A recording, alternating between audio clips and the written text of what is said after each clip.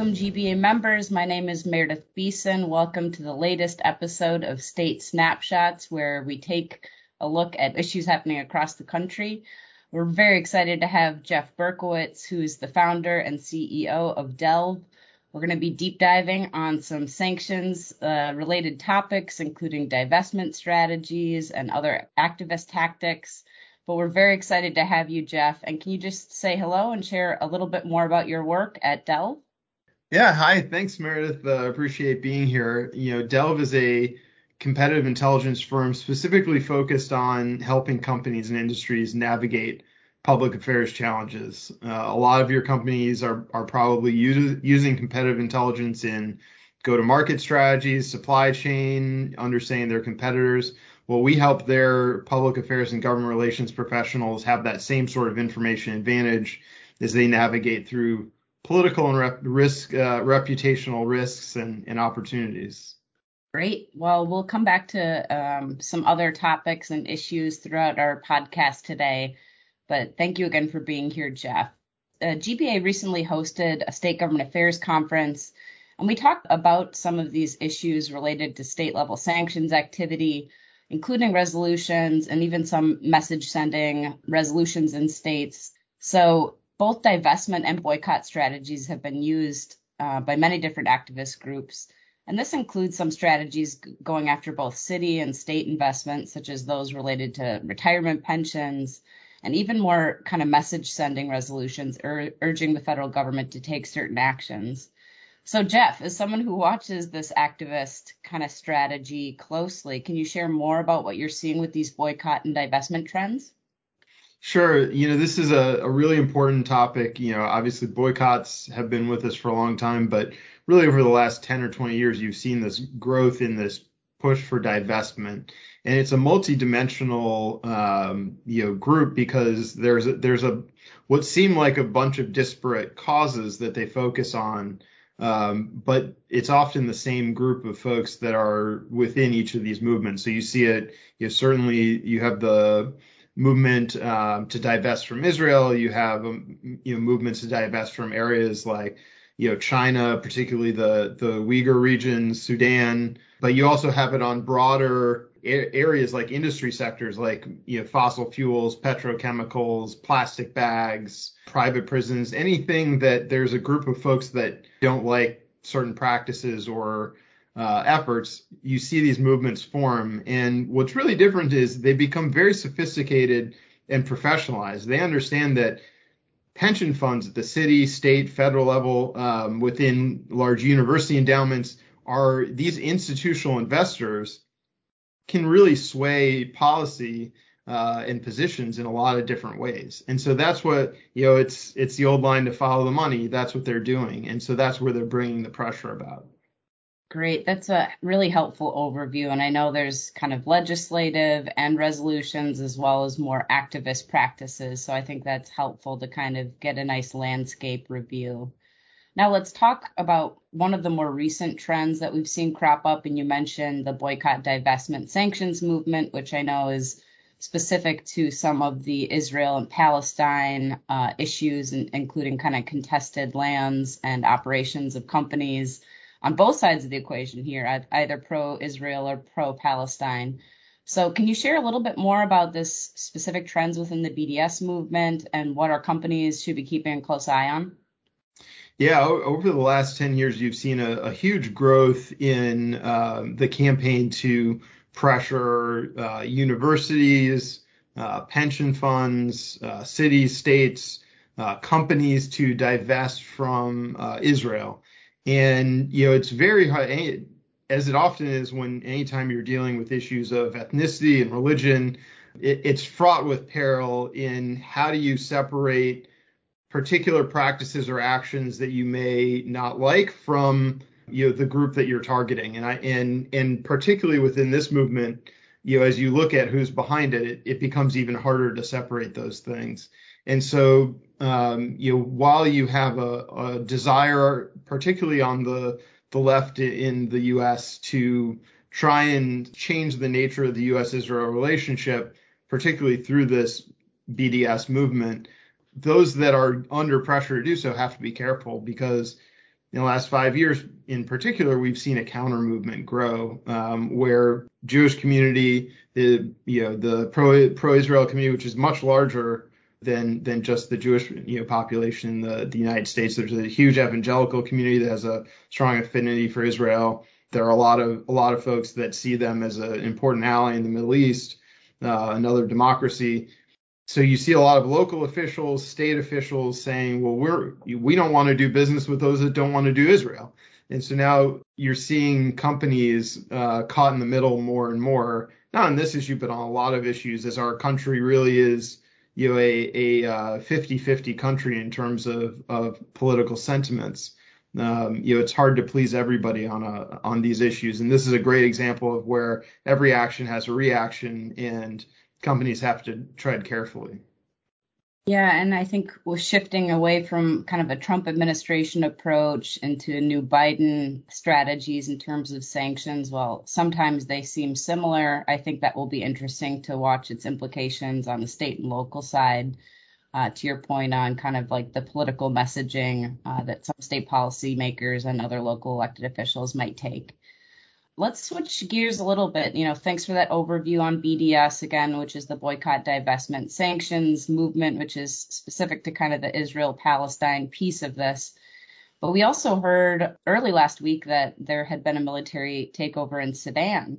So I know that, previously speaking, GBA had engaged on some of these state level sanction issues related to Sudan, especially when it came to certain companies being listed or published publicly who are doing business or had operations in Sudan, and precluded them or prohibited them from, competing for contracts for state procurement.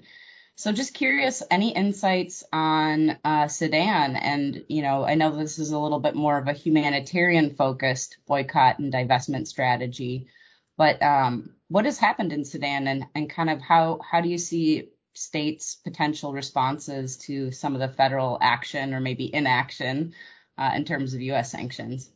Yeah, so it's a great example of where something that was an issue a long time ago. When I was in the White House in the Bush administration, the State Department, we were working on Darfur and Sudan and a lot of these human rights issues. So it hasn't been in the news as much. You had a peace accord, you had structures put in place, but you have to constantly watch, not just what's happening at the local level in politics, but geopolitically, you have to understand what's happening and what are those implications for you as a company. And this is a great example of that. China with the Uyghur situation is another one where American consumers and the American political sphere is very sensitive to some of these human rights and issues. And they are going to take actions, sometimes it will be in the form of resolutions, sometimes it'll be actual legislation with an impact behind it. And companies need to think about how they'll be scrutinized. If they're invested in that, these things can crop up in unusual places. Back 2010, 11 during Dodd-Frank, you had conflict mineral provisions put in place in the financial regulations. It wasn't necessarily at the core of the bill, but it has an impact for a lot of folks to think through that supply chain. And that can impact a lot of different sectors, even agricultural sector, whether it's coffee and cocoa beans and child labor and human trafficking.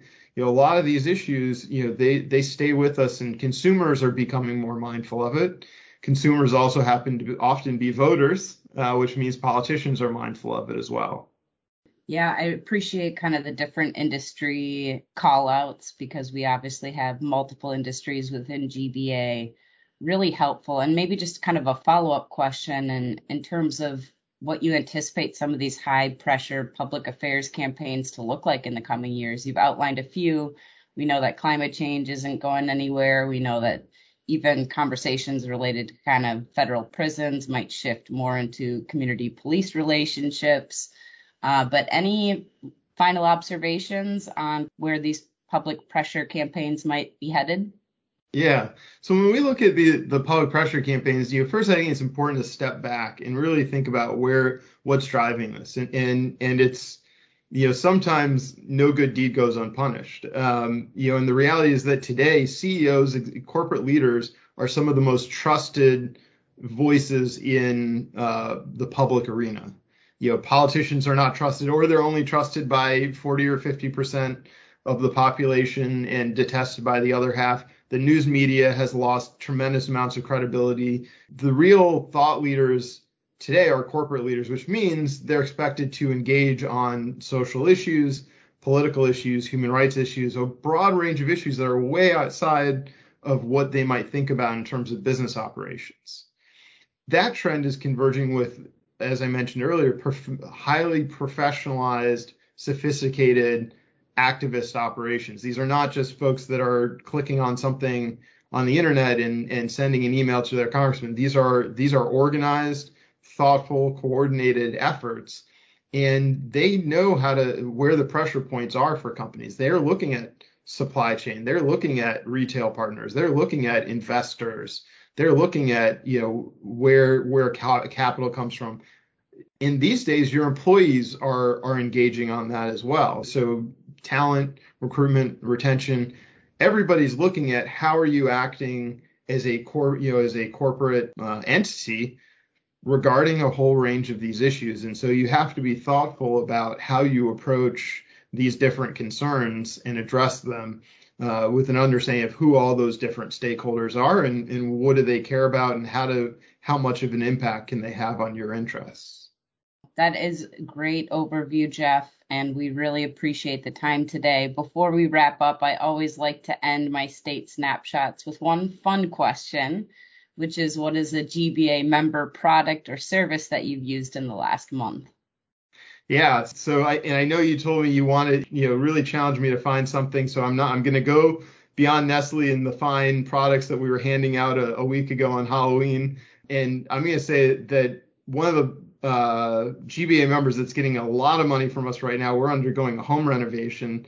So we're sending a lot of money to Ferguson and Build.com because we're redoing bathrooms and they are just a plumbing superstore and actually never realized that they were not a U.S. based company until I saw them on your member list. But we're big fans of them and their customer service is great when we're trying to navigate these challenging supply chains to keep the renovation going.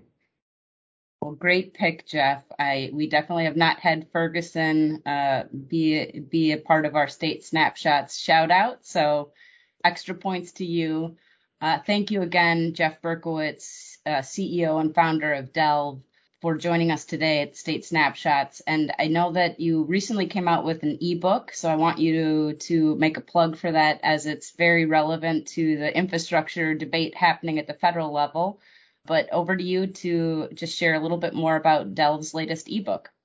Yeah, thanks. So a few weeks ago, we published Digging In, Why Infrastructure Week Just Won't End. And it's the ebook that digs into what we think are our 10 public affairs fights that are underneath the headlines of the infrastructure bill. A lot of folks, they're looking at the debate and back and forth on moderates versus progressives and what should the price tag be. But the reality is what makes it so hard to get this infrastructure bill that's become almost a white whale of presidents and Congresses over the past couple of decades is that we haven't settled the debates about how do you implement these things, right? If you give money for energy infrastructure, what kind of energy infrastructure? Where does it get built? It's harder than ever to build energy projects, even if they're clean and green projects in some of those technologies. Broadband, that those investments, even some industries have ended up just being targeted as pay-fors, like the crypto folks and the pharmaceutical companies. So many different industries get impacted by this, and the only thing that will be more challenging than getting the bill passed is implementing it and getting all that money out to the states and local governments and to private sector partners to make investments. And so we wanted to take a step back and map some of that out so that people can think about what comes next. Well, as a state government affairs person, I always appreciate the connections to states and implications for policymakers one of the things that we've started to talk about too, especially with companies that are interested in, looking at procurement opportunities in states, are limited global supply chain shortages, ability to source needed resources and materials for some of these upcoming building projects, which all states will be competing for at the same time. So can't wait to dig into the report. But Jeff, thank you again, Jeff Berkowitz, CEO of Delve, for joining us today. We'll definitely have you back on early in 2022.